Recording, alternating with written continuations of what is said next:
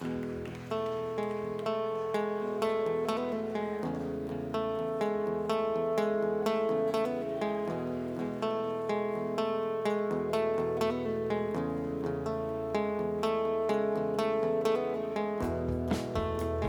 this is Barak Lurie, and this is the Barak Lurie Podcast with my friend, Ari David. Always a pleasure. I shout out to our law firm, Lurie & Associates. So we focus on real estate and business litigation. We love it. We strategize our cases. We like to think about the big picture and how we can best obtain the best results for the clients, and obviously in consideration of their costs and their fees, and also structuring everything that just the right way. Look, it's hard to always have a complete win in every case, but you know what?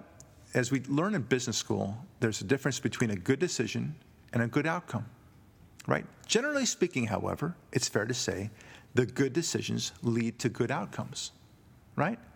I mean, for example, you can have a situation where you're in a certain town and you are in your workplace, you're bullied all the time. You're harassed, you're bullied, and they basically force you to be fired, and you leave, and it's a horrific situation. And you end up deciding to move, and you end up going to a different town, a different state for that matter, and for some reason, you just make bank. You make so much money. But that doesn't mean that the previous harassment and the previous hostility was a good thing, right? It may have led to it. It doesn't mean that it was a good thing. So decisions versus outcomes. Likewise with the lottery, for example. It's even a better example. You can make the decision to buy a lottery ticket is not a good one. But if you win it, the outcome is great, right? But that doesn't mean, it doesn't make the decision a good one. It just means you had a good outcome. And I can play this game all the time. But all we are left with are making good decisions. That's the way you have to proceed with life, and that's the way we focus on our business and our practice. We think about good decisions. Now, speaking about good decisions, and it's not just the Obama administration, although they are complicit in this department. There are some strange goings on right now when it comes to the gay marriage repercussions. Now, you and I, Ari, on this podcast and on my Sunday show, talked about how there are going to be consequences associated with gay marriage. I think we said, is this it for gay marriage? For marriage, generally speaking, in terms of all the issues. Is there going to be anything else that comes down the line? Is it going to be incest? Is it going to be polygamy and such? And then we wondered aloud about whether or not there's going to be some sort of blowback whereby churches are now required to perform gay marriages, right? Or other kind of crazy things that are going on. And you and I talked about this, and we said, that's something that's going to happen way down the line, maybe 5 years hence. We were very cautious about it. We felt actually we were being very liberal and conservative at the same time when we estimated our 5-year estimate. And I frankly thought that was too soon. I thought, wow, we're really being aggressive here that this kind of stuff is going to happen in 5 years. Ari, I would say that prediction happened about 3 months ago, meaning in the middle of 2014 for reference later on. Ari sent me an article today, and the title is as follows: Christian chapel owners reportedly threatened with jail time and fines for refusing to marry gays. Uh-oh. So, look, maybe this is a truly anecdotal thing, and maybe it's just one crazy person threatening this. But, this is also on the heels of another story in Houston, where the Houston mayor, the mayor's office at least, is demanding churches to provide drafts of their sermons to the city so they can scrutinize it for any anti-gay language, because there is a new ordinance that prohibits any sort of anti-gay sentiment out there. It's I guess they're treating it like a hate crime or something. The ordinance had to do with gender bathrooms. One of those, you can use whatever gender's bathroom you feel like on that day. Sure. And so the city council and the mayor passed and signed this bill. The city's citizens rightly reacted poorly to this by drafting a signature drive to put a ballot initiative on the ballot for the next election to overturn this. They gathered enough signatures, but the city fathers' offices refused to certify the signatures and put this on the ballot. And then the retaliation is from the mayor's office to scrutinize these different pastors' churches to see if any political electioneering went on with them in order to gain these illegitimate signatures. Yes, of course, and of course it's going to happen to synagogues as well. Although, of course, I'll grant you there's not as many synagogues in Texas as there may be churches, but that's neither here nor there. It shouldn't matter. This is so offensive that the notion that it didn't even dawn upon them that this might be a violation of both aspects of the First Amendment, not just the freedom of speech, but also the freedom of religion. This is really just so shocking that they thought they could get away with this. And, eventually this will be handled one way or the other. Either they'll drop it or it will be pursued in the circuit courts and then, of course, the United States Supreme Court. But it's such an easy answer. I mean, this would be a 9-0 decision, easily. And then the Houston issue, the recent issue with the churches, the Idaho issues, where they're threatening to fine them or penalize them for refusing to perform gay weddings. Just don't forget that just a few months ago, you and I were talking about how they were seeking to penalize business owners who refused to provide, let's say, floral arrangements for a gay wedding, or bakery services for a gay wedding, and there was another one for photography services at a gay wedding, right? They wanted to go after them real hard. And we said on this show and otherwise that this is, of course, a violation of everything that you can imagine, putting aside that you don't have to do work for anybody. We reserve the right to refuse service to anyone, so to speak, right? No shoes, no shirt, no service, and we banned slavery as a nation, I believe, in 1865. Right, that's exactly right. And they would have you forced to work in order to justify their new thing. They would never require this to say, you must now provide, services for a Korean wedding. You don't want to, you don't want to. Hey, I don't feel like it. I mean, it's so palpable. I use that word a lot, I know. But if an atheist refused to perform at a bris because he didn't believe in a bris service, a bris is a Jewish circumcision ritual for a baby boy when he's 8 days old. If an atheist decided that kind of hurt him morally for some reason, do you think that the Jewish couple would then insist and try to require him to perform the services as if he were the only photographer out there? I mean, what stupidity? I mean, why not go give it to a photographer who wants to support gay marriage, who wants to make money, providing photographic services at a ceremony like that? It's so idiotic. And obviously they're trying to push for it in order to force thought control, to force people's behavior. That's what it's about. As if someone, and think of how it undermines the entire sanctity of the ritual, no matter what side of the political equation you are.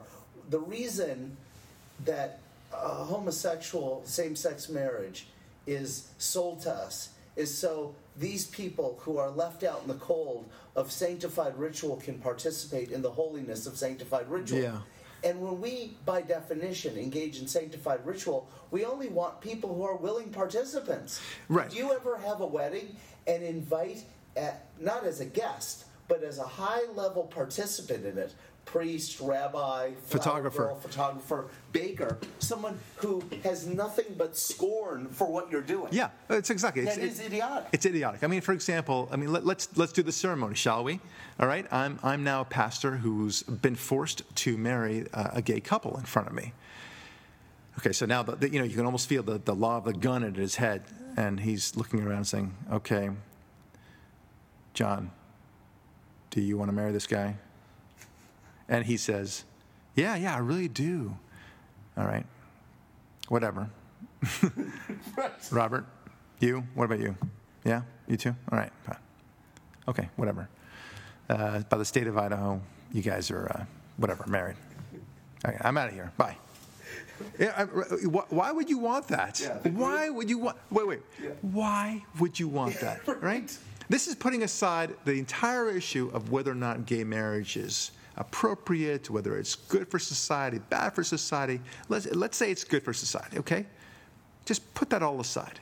This is a completely separate issue. Why would you force people to do things for you, as you say, on a high-level basis, that don't want to be there, right? What idiocy. I don't want any of my employees to work for me who don't want to be here. Who hate you. Who hate me and hate everything let's say they hate all lawyers or whatever, or they hate me as a lawyer, or hate me as a boss, or hate me as a person, or hate me as a Jew, whatever. They're anti-Semitic, let's say, right? And they just seething. And I say, you sit there, you mother frigger, and you just do it. Right? No, I'm going to say, you know what, this is not working out. You obviously don't want to be here. I can sense your hostility. There are a lot of other people who would be delighted to sit in that chair and receive the generous amount of hourly rate that I'm paying you. So bye-bye. See ya. What do I need that tension? Why would you invite that into your own wedding? Yeah, right? This is supposed to be a special day, right? Yeah. I mean, the example I just gave is a daily routine. Right, which is, unpleasant enough if you have one person you don't enjoy seeing every day, but don't you want, if you're gay or heterosexual, why would you want somebody to officiate your wedding that just can't stand the idea of you two getting married, just to stick it to them? What the frig? Why would you do that to yourself? Is that later amusing to you? Is that the idea? And when you have the wedding photography book, presumably by the photographer who doesn't want to take the photographs, right? Then you get to say, "Hi, honey, isn't that great how we stuck it to that pastor? And look at these beautiful photos of that photographer who didn't want to take photographs. Look at what a great job he did." And then they all laugh. Yeah, what are you going to do? Complain that they're out of focus? Yeah. And then the funniest that's the other lawsuit. Yeah. So that's the second. That's the next lawsuit that comes on. If they're not pristine and they're not done just perfectly, and of course everyone has complaints about their wedding album, right? So then the gay couple will wonder, or whatever the couple is, they'll wonder, did he purposely try to not take the best pictures? We think so. And so now you have a lawsuit that stems out of that. Yeah. And I can see the lawsuit now. John Smith photographers refused to, definitely fell on their duty to provide the best services possible. And just look at this, Judge. Isn't this awful? Screwed up the white balance, screwed up the f-stops, didn't do his aperture right. Right. All sorts he used a wide-angle lens and made me look fat. Right.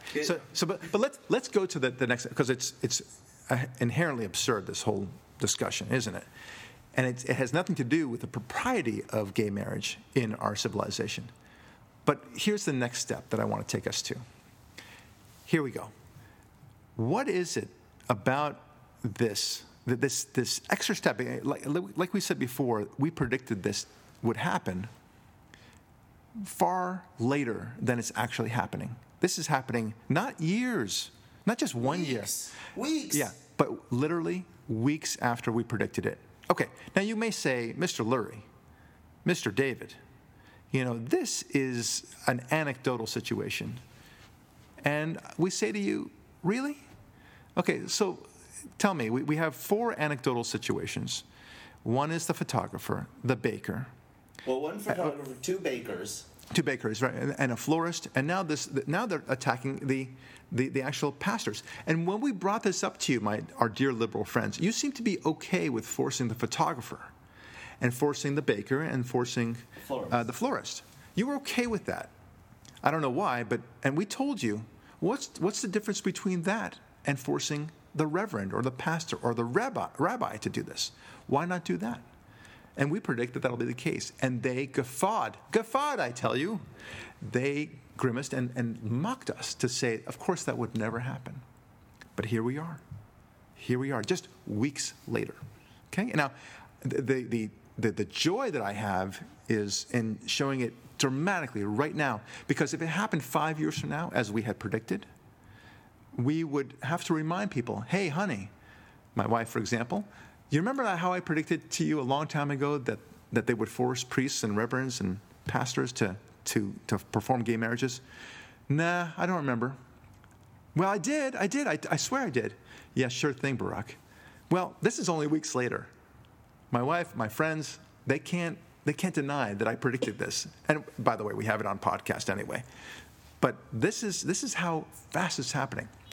Now, let's get to the main point, and that is, what sort of backlash do you think this is going to have, and why is it happening so fast? It's like they can't leave well enough. And when I say they, I don't mean the gay community. I mean liberals.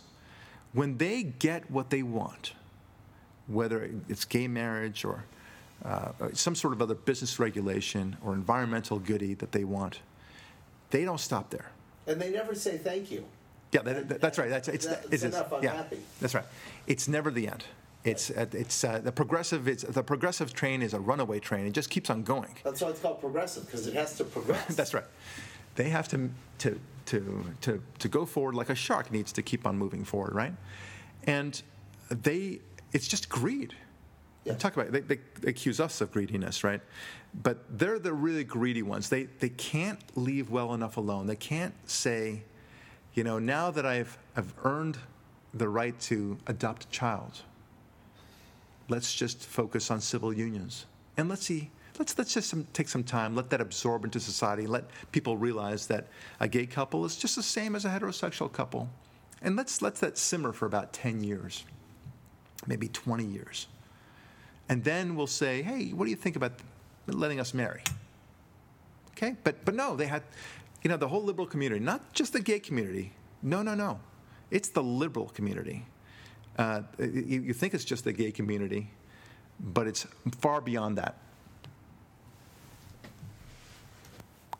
And that is an important distinction to make, because my friends in the gay community, you're being used. This is opportunistic by not you.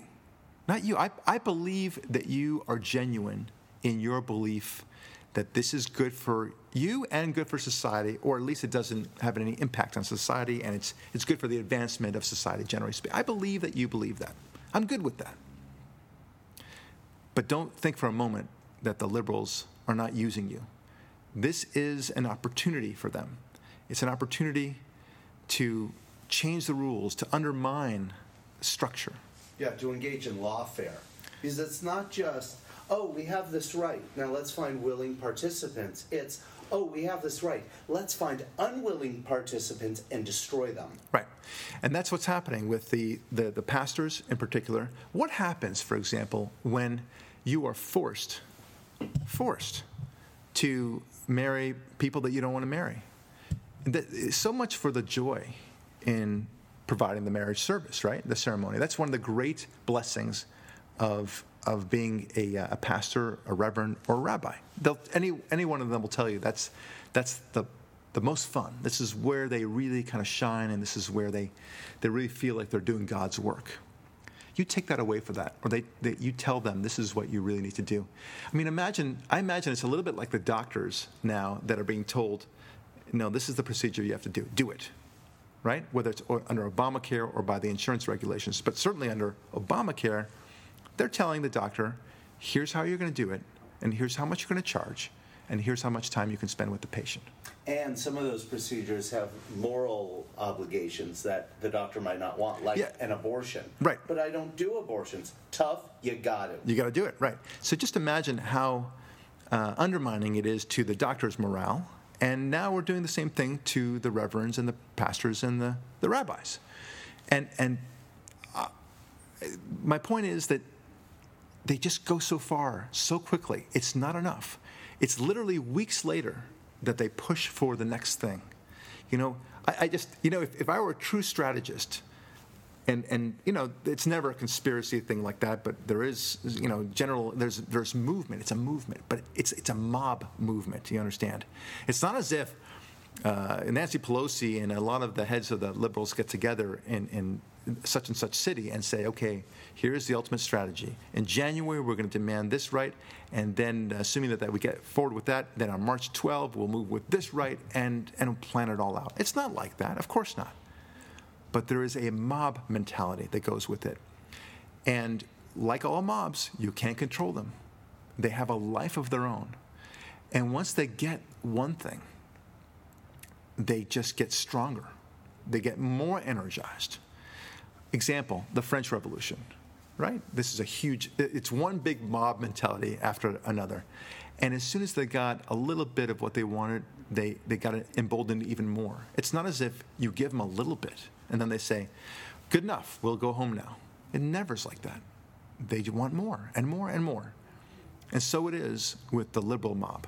That's what it is. Yeah, it's like a forest fire. Yeah. And each tree gets consumed, it grows in power, and then it needs more oxygen and more fuel. That's and right. It will seek it out, and it will find it. There's too many analogies here. It must be fed, and you can't feed it by waiting. You can't tell the fire, hey, you've consumed a lot so far. Let's wait 5 years before you move on, hop the fence or whatever it is. No, it needs it now. Thank you. Now. And another way. Wait. Yes. It needs it right now. Yes. And this is what's happening. And it's not just the gay rights movement. This whole discussion in reality is not even about gay rights. It's not about that at all. It's not about gay marriage at all. It's a vehicle. That's what it is. And so we saw this with, and just recently there was an article I talked about on my Sunday show, which is the incest issue. These two brothers decided to act in a pornography video together, and they do it routinely apparently, and they say no big deal. They're twins, as it turns out. The whole thing is so disgusting, but nevertheless, they argue like, well, what's the big deal? It's a taboo of society. And I argued on the show what Dennis Prager has always argued, and what's kind of obvious from the Bible. The reason why we have this taboo against incest, it's not just because it's disgusting. It's why is it disgusting? We've made it disgusting. We've said we take sex right out of the family, other than a husband and wife, of course. But we take that out. The last thing that a mother wants, she gives birth to a little girl, right? And they say, oh, it's a little girl. And then the mother thinks, is my husband going to sleep with this girl as soon as she's of age? Right? That's terrifying. Likewise with brother and sister, is the older brother now going to, do what's what with the little girl, his sister? It would destroy the family. That's why we have incest laws. Okay? Does that make sense? But the whole article about this was about exploring the evolutionary basis against incest, because it was so. But they proposed the idea that it was actually seductive and attractive. No, it's not.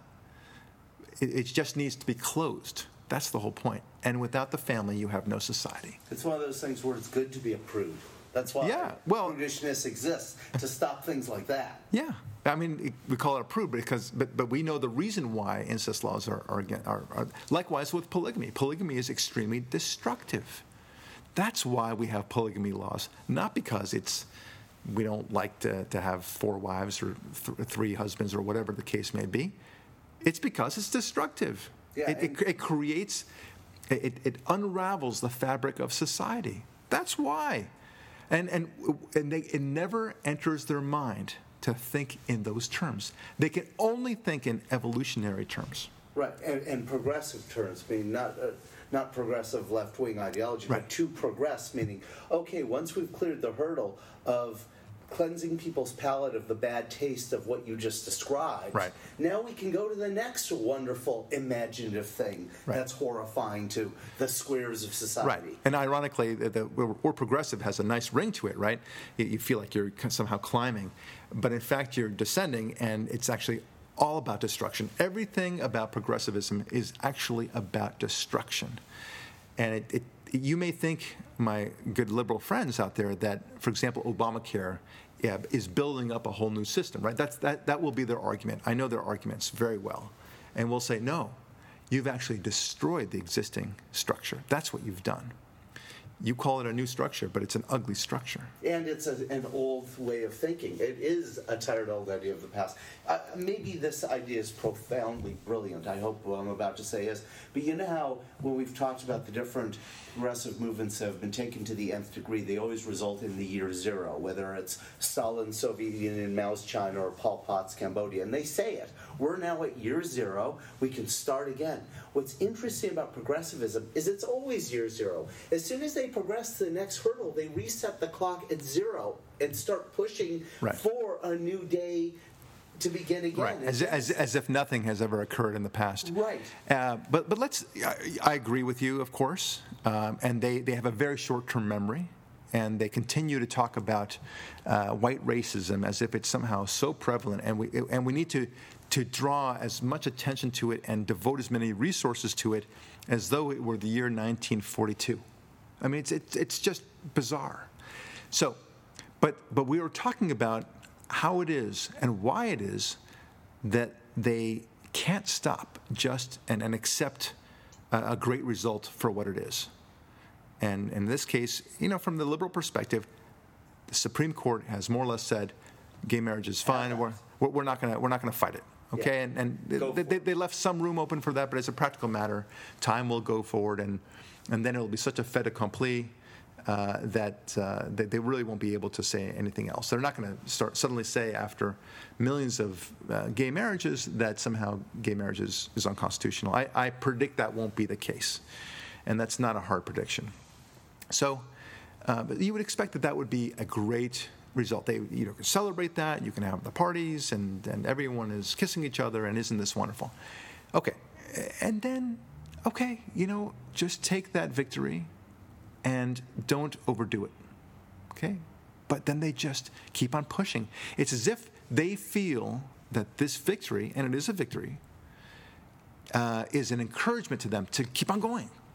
Go further, young man, and continue to force people to perform these ceremonies, to force people to think like you, to force people to have their kids learn crazy stuff in school, crazy stuff.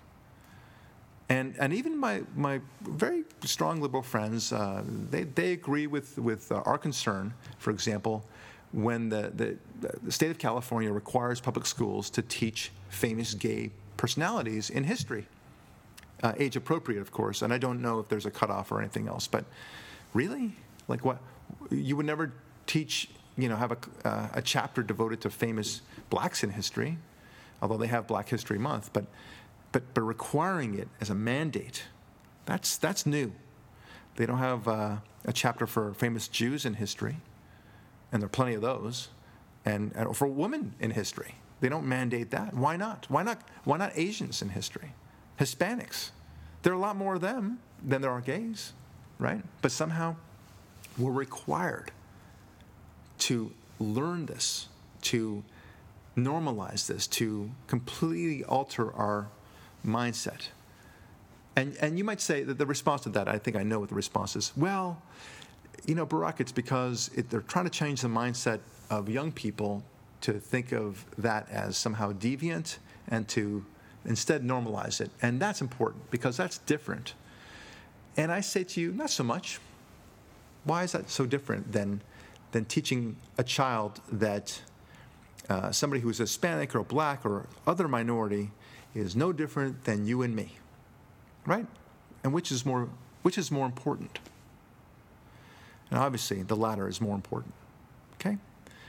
And this is so they push and they push, and it's like we don't realize we're dealing with this mob, and we don't know what's next, Ari. I mean, frankly, they've already entered into all the predictions that we made. Well, but we do know what's next, Barack, and we've talked about this. I want to get to that, but they've entered into every single prediction, because I want to say what our predictions were. We said that polygamy was next. Polygamy became next. We now see court decisions saying that polygamy, not so bad, right? They're kind of turning a blind eye to it. Yeah, the one of this and one of that. That's a tired old idea of the past. Let's go to multiples. That's right, no problem. And then there's de facto polygamous arrangements, which, the law says, you're not allowed to do indirectly what you can't do directly, right? So if you have a polygamous arrangement by contract or otherwise, it's still polygamy, right? But that's fine, no problem. Just don't get married beyond two people. Yeah, and then there was the dog. I sent you that article several months ago. Right, bestiality, right? So that seems to be of no consequence to anyone, because the reality is, hey, what harm is it to your marriage, right? If that's the answer, well, then bestiality is perfectly fine. And then we have the incest thing. We just talked about that, right? That's the door is wide open there. And then we said people are going to start to be forced to entertain and to perform services for gay marriages. And well, that happened. And then we said, wow, I wonder if, and we predict that they're going to start forcing clergy to perform gay marriages. And we thought it was going to be 5 years from now, and instead it's happening now. And I ask my listener, and I ask you, Ari, you know what? I don't know what's next. All I know is that there's going to be a next. What is it? I'm just, maybe it's just a question. It's going to be a lot more of the same stuff, forcing clergy, forcing people to perform professional services at gay weddings and otherwise. I don't know. Maybe it's going to be a question of forcing landlords to have so many percentages of gay people in their apartment complexes. Who knows? How is this going to? It's going to continue on. That's the only thing we do know, as you said, is the progressive monster is a powerful one, and it doesn't stop. And they're easy to predict in this way. Yes, we cannot predict the exact details, but we can predict a cloud of details. And what I mean by that is, if we use our mind and warp it and use the sick aspects of our darkest parts of our personality to imagine what the most horrifyingly perverse, disgusting thing is, that's what they'll come up with. Yeah. Because they are predictable. They always come up with the most perverse, horrible idea. The idea of making one gender in elementary schools use either type of bathrooms with adults of the other gender just because people feel like it in the moment. Yeah. Forced. There's one. I didn't talk to you about this one. There's stories of same-sex couples of either genders adopting children or having children through in vitro of the opposite gender that the couple is, and then finding doctors and surgeons, both in this country and other countries, to reverse the gender of underage children without their choice. Okay, well, that's unbelievable stuff. That seems truly crazy, and but I've come to a point where I wonder what can't happen. I just don't know. It would never dawn on us, let's say 30 years ago, that we would have. It wouldn't dawn on us 30 years ago that there would be a concept of gay marriage, let alone that if you were against it or expressed concern about it, that you would be deemed a bigot and a homophobe and all the terrible things that they could describe you. Nobody thought about that either. So what you just said, it seems crazy to me. Frankly, it does. It should sound crazy. And it is crazy, right? Yes. And it's horrific to both of us. To anybody listening, it's liberal or conservative. I know that everyone listening to that is saying, well, I also agree, Barack, that this is horrific, that should never happen. And yet, the door is opening, isn't it? And let me explain. When you start telling people that they just do whatever they want to do, they are whoever they want to be. If they feel like a girl, well, then by golly, they're a girl. If they feel like a boy, then by golly, they're a boy. And mixing all this gender stuff, well, then what's to stop a parent from saying, well, Charlie here feels like he should be Charlene, and vice versa. And it's no big deal. Who are you to tell him not to be Charlene? And, well, he has to wait till he's 18, sir. Well, how can you say that? Charlene wants to be Charlene now. And this is his God-given right. Not that God would be involved in the equation at all. But I can see the argument. It's very easy. I mean, same thing with you would never tell a young child who decides that he's probably gay. You would never tell him. You can't even think like that. You can't even go out on a date with another boy. You would never think about that, right? You wouldn't never expect that parent to have to tell him to wait till he's 18, right? That's kind of obvious right now. But that argument will be the same when it comes to a sex change operation, especially when the sex change operation is going to be easier and cheaper with time. And Obamacare paying for it. Yeah. Oh my gosh. It's I would say that's so impossible to believe, and yet we live in an age where I think I'm just no longer surprised. This article that you sent to me earlier today, and then of course the Houston situation. If you were to take us 30 years ago and then show us a newspaper, I mean, we'll tell you that it's electronic in the future. A printout of the thing and saying, here's what the news is going to be like in the year 2014, my friends. You would say, no way. That's crazy. Something happened here that must have twisted everything. Either this is an April Fool's joke. There's no way that this it's like headline from News of the Weird or the World Weekly News. Some nutso tabloid from the bad old days of nutso tabloids. Right. And yet here we are. Yes. Here we are. And this is part of the purpose of our podcasts, right? Is to give this perspective, to pull away from, imagine a camera, if you will, that, just looks at one small part of the town, and it lifts up and up and up and up. And then what happens, of course, is you see a bigger landscape. And then eventually you see a town, the whole town. Then you eventually see the whole state. Then you see the whole country. And then a multitude of countries. Then a whole hemisphere. And then a whole planet. And then many planets. And then, of course, many solar systems, galaxies, and so on. That's called perspective. And I think our podcast lifts us above just the here and now. And I want people to think in terms of what this would look like 30 years ago and how absurd this world is and how absurd it's going. So we need to make a decision here as a collective society. Are we willing to collapse?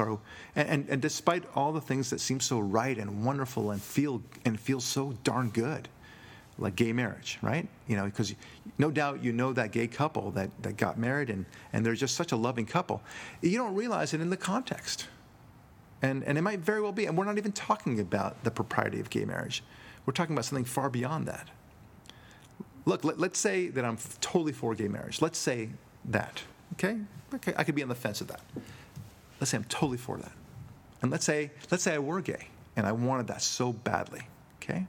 I don't think I would ever say, in addition, folks, I want everyone to perform the professional services that we talked about before, bakery, floral, photography, and the clergy has to do my service. I would never expect that. I just can't believe that most people would think that, but here we are. They've got people pushing this on behalf of gays. And lawyers, armies of lawyers just waiting to attack. And they're not gay themselves. They're not gay themselves. They just see this as an opportunity. So please, folks, let's not, like I said, let's get perspective here. Let's not get lost in the weeds here of this situation. Understand what's really going on here. You are being used. Okay? As wonderful as you may think that gay marriage is, and it may very well be wonderful, but look what's happening. Look what they're doing with you in your name. In the name of rights. Okay? This is bad stuff. So the monster keeps on going forward, the rights monster, right? The progressive monster keeps on gobbling things up. And we don't even see it coming. It's just happening right behind us. All of a sudden, when you were just a good old-fashioned pastor who's, out there in the country and you're performing good things for God and for the community, and you're helping people to devote resources and charities to help out your neighbor and do food drives and blood drives and book drives and all those wonderful things that pastors do. All of a sudden, you're a homophobe. All of a sudden, you're an evil, backward man. what happened? How sad is this? It's like you don't even have a chance to catch up with this progressive monster. It just rolls over you like a big wave. I mean, sometimes you go to the beach, right? We all go to the beach, and you pick up a shell. You're in the water, right? And you pick up a shell. You're looking at it. That's really neat. And all of a sudden, whammo! A wave from behind comes up that's much larger than you expect it to be, and it slaps you up, and suddenly you're totally lost your balance. And you're tangling yourself with all sorts of crap in the water, whether it's rocks or seaweed and such. You don't even know which way is up, which way is down. And then you, at some point, after a lot of tossing and turning and scraping, you get up and you're all wet and sand is in your eyes and everywhere else. And you say, what happened? And that's the seashell, the beautiful seashell you were looking at is gone, of course. And your whole orientation is off. You could be really hurt too, and that's what's happening to our culture. We're just being slammed by these waves that we're not expecting. Now, if you think that's a good thing, by all means, write me at info@lurie-law.com. I'd be very curious to hear your impression of that. If you think that's a good thing, or maybe you're just so disgusted with the whole edifice called America and its backward culture and backward infrastructure, that you think that anything that undermines the structure is a good thing. But make no mistake, it's undermining structure. And I worry about that. We are undermining, and this is not even gay marriage we're talking about now. You can leave that aside if you like. But we can both agree that laws that are permissive with regard to incest, or even for that matter, just allowing it to happen, and to somehow think it's no big deal, and polygamy, and other things like that's destructive. You need to understand at least that. It's destructive to the family. And you need to also understand that the family, and I know there are different definitions for it, but the family is the key reason why we have a civilization in the first place. The last thing I want to talk about is another area where there has been this kind of movement afoot, and that is abortion. Right?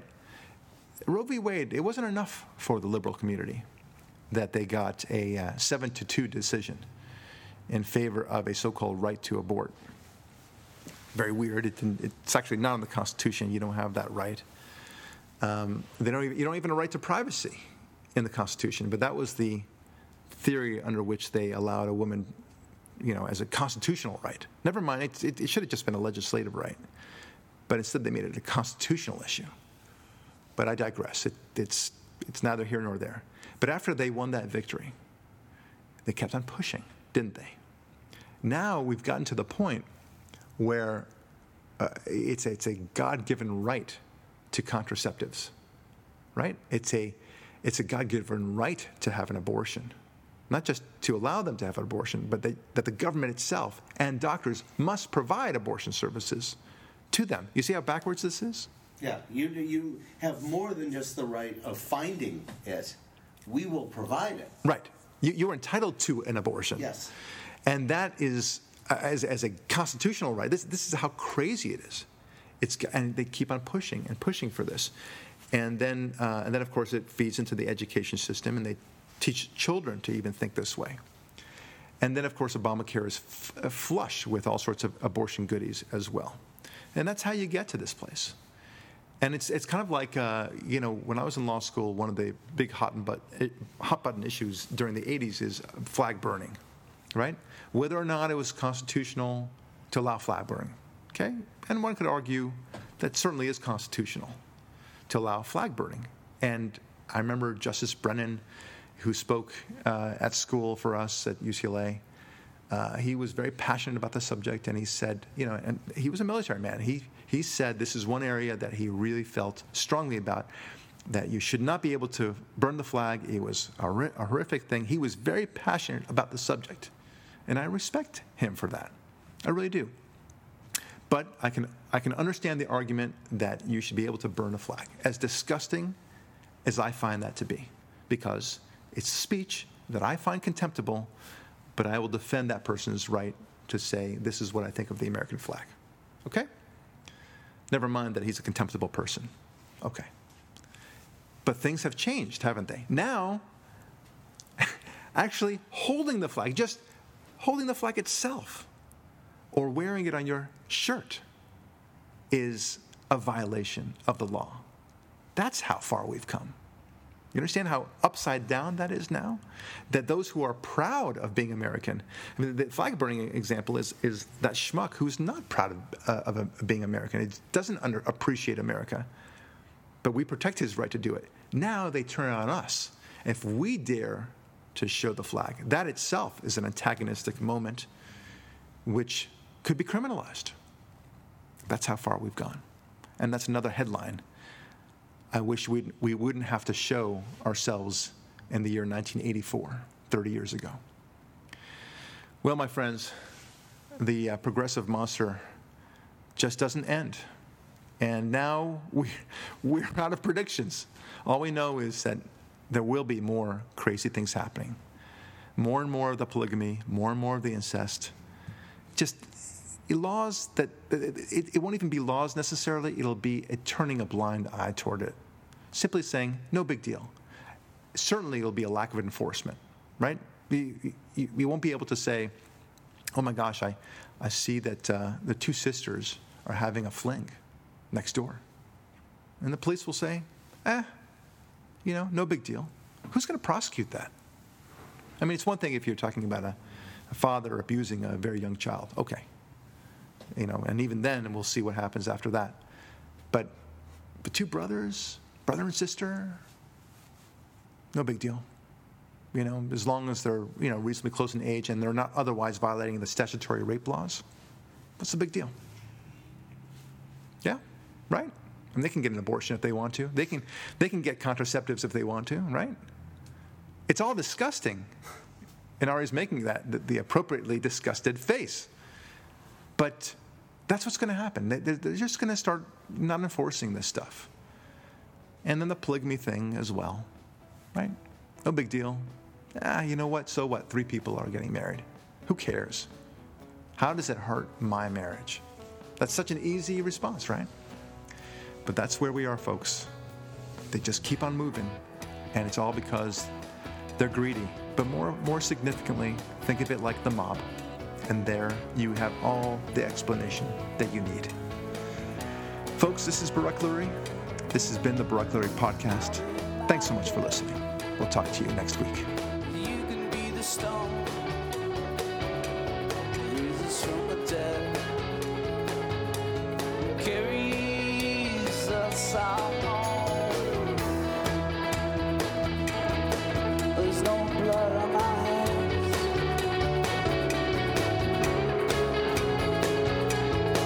I just do